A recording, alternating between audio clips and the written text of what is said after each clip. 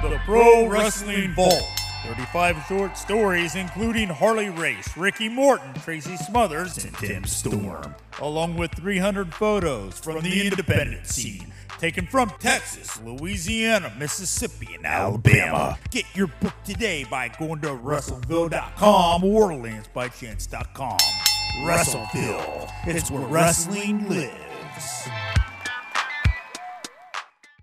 Are you a fan of pro wrestling, comedy, and combat sports? Then we have the podcast for you, because we cover that and much, much more. Do you like to debate with your friends? Do we have the perfect segment for you? It's the 531, where we take any given subject, break it down to a top 5. From there, we debate it down to 3, and then into that number 1 spot. If you want to get a hold of us, find us on our social medias. Search Working Fans Podcast on any major social media platform. And if you want to find the podcast, search for us on any major podcast platform, as well as YouTube. Working Fans Podcast. We put in the work so you don't have to. We want to take a minute to thank our newest sponsor on the show, 482 Designs. That is FOUR, the numbers 82 Designs, 482 Designs. You can find them on Facebook by looking up FOUR 82 Designs, at FOUR 82 Designs on Instagram. And if you want to email them, go to FOUR82designs@gmail.com. Pretty soon, we're going to be rolling out some high-quality t-shirts and stickers that were just done by the sponsor. Please check them out for any of your screen printing needs. First off, it's light years better than our first run. Also, it survived the washer and dryer. They look good, and they're good quality. Nice. And those stickers before Paco chewed them up were amazing. And luckily, we'll be getting some more in, hopefully, before we start selling them to fans. But that's FOUR 82 Designs. All right, everybody. It's the Working Fans Combat Cast with another episode. I believe episode 24 right now. We're just plugging away. 25 coming up. It's the man they call Dave. It's Chevy Rooney. And we are going to talk combat sports. But before we do anything, Chevy, tell them what's coming up. All right, let's see what we got. We got December 11th, big UFC pay-per-view, 269, Oliveira versus Poirier. The whole card is super stacked, like top to bottom. Very excited. And then on December 18th, we're going to have UFC Fight Night, Derek the Black Beast Lewis versus Chris Dukakis, big heavyweight fight. Yes. Then the end of the year, we're going to do, the episode will come out on Christmas, but it'll be our wrap-up show, so we'll talk about our favorite fights of the year and all that. Then the week after, that'll be January 1st, we're going to do a prediction show for what we think the new, the best fights of the year, or what we want to see in the upcoming year, and, who we think will be champ, all that kind of stuff. Who will lose their belt? We'll talk about it. Yeah. Yeah, I'm excited. I'm really excited for this Poirier Charles Oliveira card. That's the one that's got me most excited. So can't wait for that next week. But, before we get into the first subject, I'm going to talk a little boxing. You saw some highlights and stuff this weekend. I do have to say, Mr. AJ Strangebrew, I talked to him this weekend, by the way, too. And we will try to get him on when we start doing another boxing 5-3-1. He's not as big into MMA, but he's really into the history of boxing. So I did talk to him. That'll be on the work. I know Randy will appreciate this. Yeah. Randy Oscar. Yeah. Number one fan. AJ, if you listen to this, I don't know if you listen to our podcast, but if you listen to our podcast, we got some love for you. All right. So tell me about this fight you saw this weekend. I know some of the guys here. Yeah, so we had Teofimo Lopez, who was the champ, undefeated champ. He held a bunch of belts. He was fighting George Campos Jr., the Aussie, who's also undefeated. Campos was a 13-1 underdog. There was a bunch of shit talking before the fight. Teofimo's dad is his coach, and Campos is Campos's coach. His father is his coach as well. They had issues at like a media scrum where Teofimo's dad is a big loudmouth and came walking. He stepped over a line he shouldn't have, apparently, coming at George Sr., and there's punches thrown and it'd be broken up and all that. And then Teofimo's dad was yelling, my son's going to knock your son out in the first round, all this. So basically gave away a game plan because Teofimo came out in the first round. This fight was at MSG, so that's where Teofimo's from, is New York. So big hometown crowd for him. Comes out in the first round, just guns blazing, trying to throw heavy overhand rights to knock out George, but George played it real smart. He was eating some shots, but wearing them well. And he ended up knocking down Lopez at the end of the first round, and he caught him real clean. It was a big eye-opener for him. Mm-hmm. And Teofimo acknowledged it, so you could see on his face, like, okay, yeah, you got me. It was a pretty back-and-forth fight. You know, there was like streaks where 3 rounds, you know, George would win, and then 3 rounds, Teofimo would win, but they were all pretty close. And then George got rocked in the 9th round, I think it was. And then he came back and dominated the 11th and 12th round. So it ended up going to a decision. It was a split decision for Campos Jr. And Teofimo, as soon as the first card was read, was already in shock. He went on a whole spiel afterwards. Right. You know, he took the mic when Campos was being interviewed and said, you know, I got robbed or whatever. You know, he said, I won 10 of those 12 rounds, and the hometown crowd for him just started booing him, which was pretty shocking. It was not a good look for him. I know a lot of people online, a lot of boxers and boxing insiders and all that were giving him a hard time, calling him a sore loser and all that. But when you're undefeated, you know, Deontay Wilder, you know, sometimes you just don't handle a loss very well. I mean, it's possible he was in there and he thought he was winning. You know, you're getting punched in the face, so he could be concussed or whatever. He did get knocked down in the first round, so he could have just been concussed the rest of the fight and thought he was winning all these rounds, but that's not what I saw.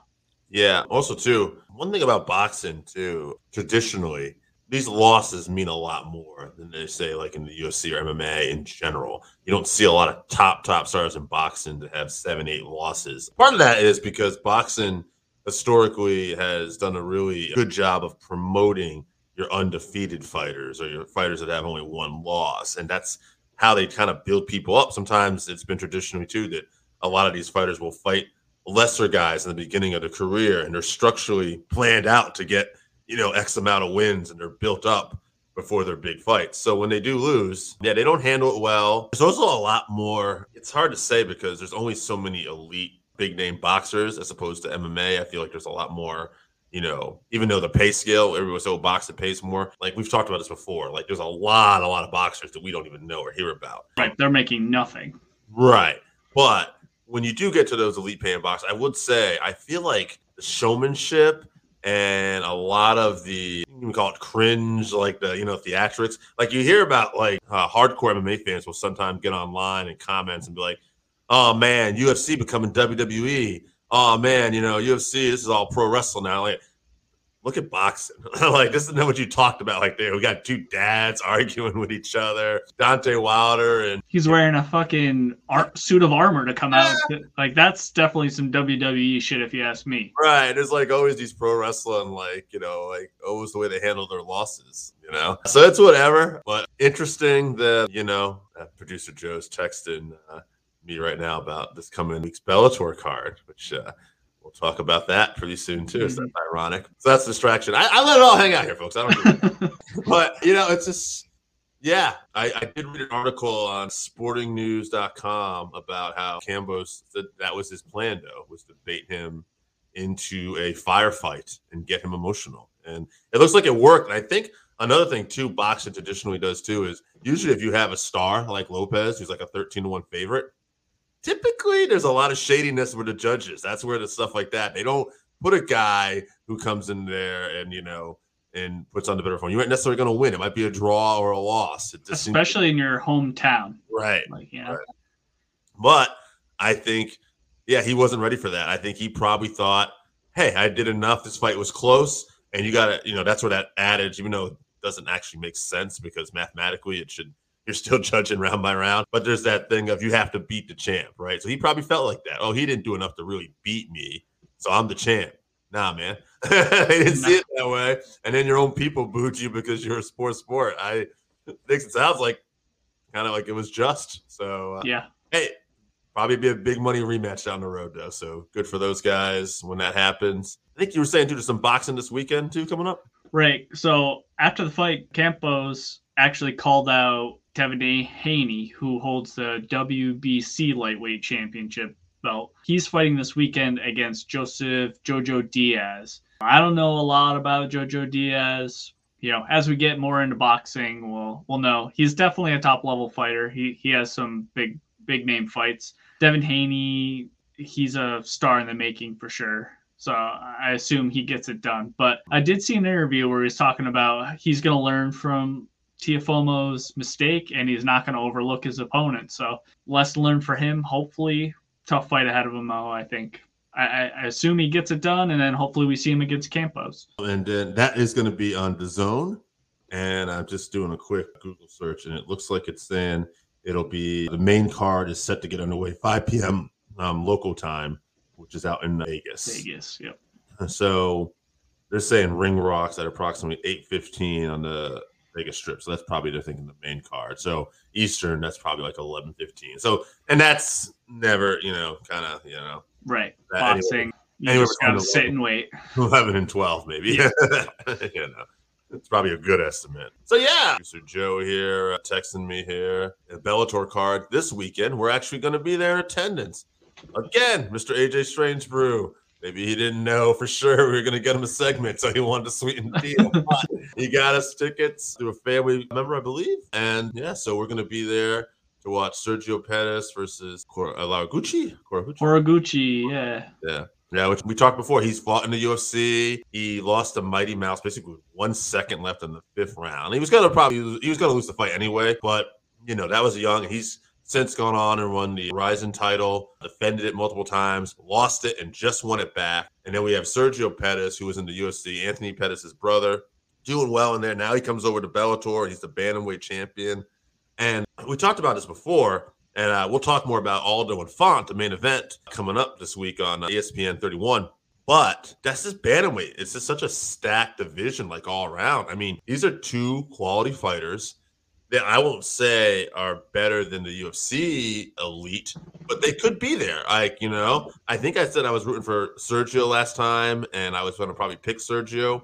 I've been thinking about this a little more. I'm still rooting for Sergio, but I think Horiguchi is probably really got him. Like, I've been looking more at some of the fights too. He's very well rounded. Like, he can strike, he can grapple, submission. And not to say that Sergio isn't, but I feel like Horiguchi has a lot more, despite the fact, Sergio's fresh off the UFC and he's got Anthony Pettis and a big gym. I feel like Horiguchi's got a lot more big fight experience fighting for titles. And that experience, especially when you're looking at two, elite level athletes, I feel is going to be the difference here. Yeah, I'm right there with you. I would love to pick Sergio with my heart, but my brain tells me Horiguchi. The only thing we don't know, so Horiguchi's, I won't say weathered, but he has a lot of miles on him as far as fights go. Sergio is reaching his prime, of his athletic career. This is the point in his career where he could be getting exponentially better with every fight. So you never know if we're going to see the best version of him. His best version, he could beat Horiguchi. So it's possible we see him win. That's what makes the fight exciting. I think stylistically, Horiguchi is more well-rounded. So if the fight goes to the ground, I like his chances. Sergio's exciting and quick with a stand-up. So if it's a stand-up fight, that certainly favors Sergio. Yeah. It's cool. I like the fact that we have two promotion, both champions fighting here. It's very cool. I like promotional matches like this. I wish UFC would do this a little more, but they're the big dogs and, they're not going to just do that. They don't want to give any shine to any of the other promotions is the whole thing. So you get why they don't do it. Well, it sucks as fans. Yeah. Like they don't even want to mess with boxing anymore, Like they did that once, and I think they did that strategically because they knew what that fight was going to mean just for them too. Like, you had to get behind this Mayweather deal because that there's fight just too much money to be made. Too much money to be made by everybody. It was so huge, and even O'Connor, I don't want to say it was his downfall, but he hasn't won an MMA fight since then. Cowboy. Oh, such a Cowboy. You're right. Yeah. But yeah, he just hasn't had any luck since that. I think, I think that took a lot of his drive out of him. But that being said, Oh my God, the spotlight and the shine. I mean, the ESPN Plus deal, I want to say, and all that stuff came after that too. Like you really put yourself in a, big time. So you had to do it, but they don't like to.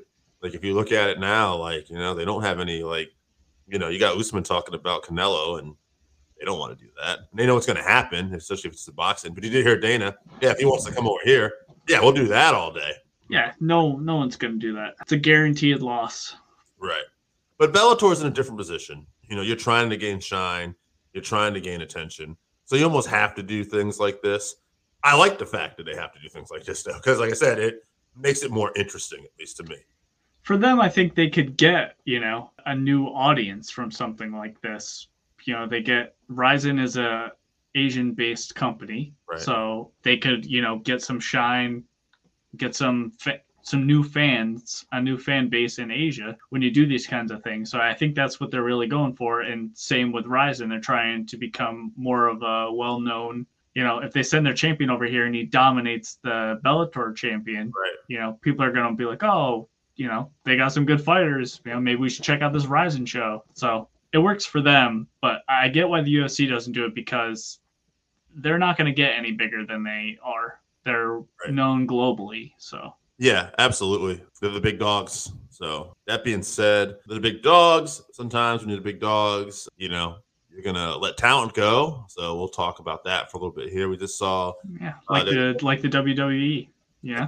Oh yeah. They could be in trouble, Bellator or Ryzen could be the next AEW. Right. Well, they're definitely, there is a little something to that too. It's interesting. Like these companies that are like nipping on the heels. But yeah, and that's the thing, right? So yeah, Kevin Lee gets let go. I was going to talk about that. So Kevin Lee gets let go. Do we see him in Bellator, you think? Or maybe PFL? Where do you think he ends up? I think he gets his pick of where he wants to go. He's going to do well wherever he goes. Initially, I was like, why did they cut Kevin Lee? And then I remembered that he lost 5 of his last 7 fights. Right. With that being said, he had some tough weight cuts and weight cutting issues. He had a staph infection. He's gone through camps too. Yeah. It really, since his coach passed away, he's been lost since then. I know he went to TriStar, right? I don't know if that's the perfect fit for him, but he did well against Gillespie. He KO'd Gillespie, and he's a top level UFC talent. So I just think he has a lot of potential. He hasn't quite reached it, but you see it's there. So I don't understand why they cut him, unless, they're just paying him simply too much money for where he's at currently, or they see potential issues, Right. That's interesting. Like, so talking about too much money for where he's at. Now, somebody we haven't heard that was cut, but we were talking about was moved from the rankings, was Lorraine Duranamine, GDR. And I don't know if she's cut, but if she was, the first thing I thought of was like not a terribly exciting fighter necessarily. She's got a few finishes here, but she doesn't finish you, they're usually boring fights. But she's a former champion. She probably makes X amount of money, and they probably don't want to pay that. I feel not well liked by the fan base either. No. She didn't want to fight Cyborg. She cheap shot at Holly Holm in the featherweight, debut of the weight division like multiple times. Yeah. She's not a liked fighter either. So she's not popular. She's not exciting. You got to be on the ball. You got to be getting wins, and she's inactive. Right. Yeah. So I just don't think there's enough. She's one, if she does end up, and I mean, they could end up working out a deal too. You never know. But she's one I could see. She probably would be a better fit in a Bellator or someplace like that too, because if she's changed her mind, she probably could have a fight with Cyborg there and make some money now, and there could be a little story off of that or something. Get knocked out, yeah, hopefully. Well, yeah, I know it's going to happen, probably, but nonetheless. What's funny about that, though, is like, she's a strong woman. Like, you know what I mean? Like, she's a great Muay Thai kickboxer. But it's interesting that she did not want that fight at all. I've always found that peculiar. Right. Yeah. So, we'll see what happens there. Obviously, getting back to UFC, big fight card this weekend. Well, I don't know about the card itself. We were talking about this. There's a few fights on here. I know you're most excited about the main and co-main event, but I did see our boy Clay Guida is on this card too, though. Jamal Hill's on the card. Against Jimmy Crute. Against Jimmy Crute. That's a good fight. Yeah, that's a prelim fight. There's a couple There's a couple earlier fights that are pretty good, but it's really the main and co-main I'm super excited for. Brian Bam Bam Barberina. Yeah, Barberina, yeah. Clay Guida against Leonardo Santos. Probably Leonardo's probably get the win. Guida's, I don't know. It doesn't matter if he wins at this point. He's just exciting to watch. He is. It's just good to see out there. Now, let's talk about this co-main event a little bit here. You were telling me more about this fight when we were off air. Brad Riddell and Rafael Fiziev. Oh, yes. Brad Riddell, he fights out of the City Kickboxing camp. That's Adesanya's camp, and Dan Hooker. Both these guys. So Brad Riddell is undefeated in the UFC. Yeah. He just beat Drew Dober, I'm pretty sure. So that's like his marquee win in the UFC. Double check that for me. I'm pretty sure it's Drew Dober. Okay, yeah. I'm looking at it right now. And he also beat Magomed Mustafa like 2 fights before that. Mm-hmm. Split decision win, which is the only loss Aziz has in the UFC. Right. So they have a mutual opponent. That was a split decision, like you said, win. And then Fiziev got, an unlucky back fist from Magomed that knocked him out. I think that was his first UFC fight, and he's won everyone since then. It was. He's got like fight of the night 2 times and performance of the night.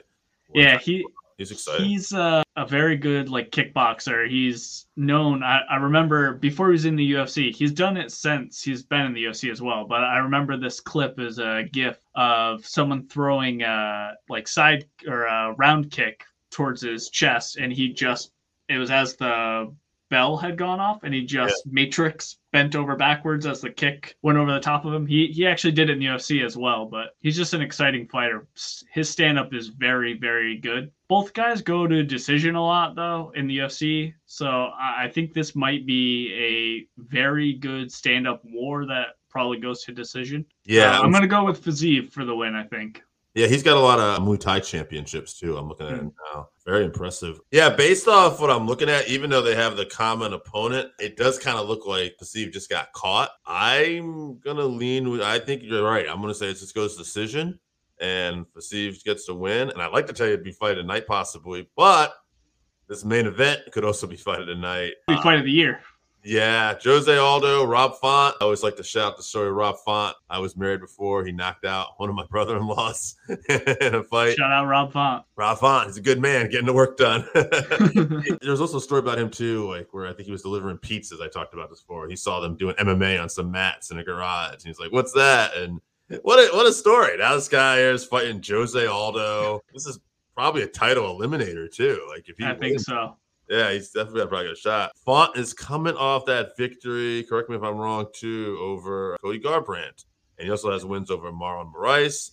I think he beat Sergio Pettis at one point as well. Just before the Ricky Simon fight, he beat the current Bellator champion, Sergio Pettis. So, yeah, Thomas Almeida. Just a couple losses in his career here and there, but all by, well, except for Munoz.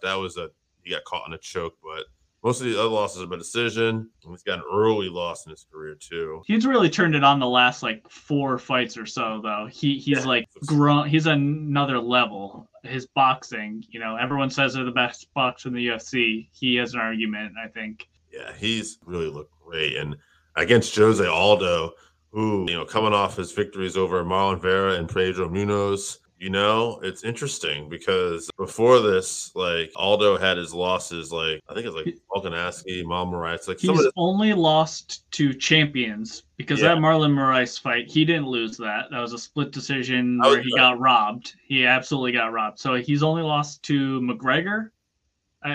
His recent losses, I think he's lost to Holloway, McGregor, Volkanovski, and then Petr Yan, right? Yeah. So those are all champions. Right.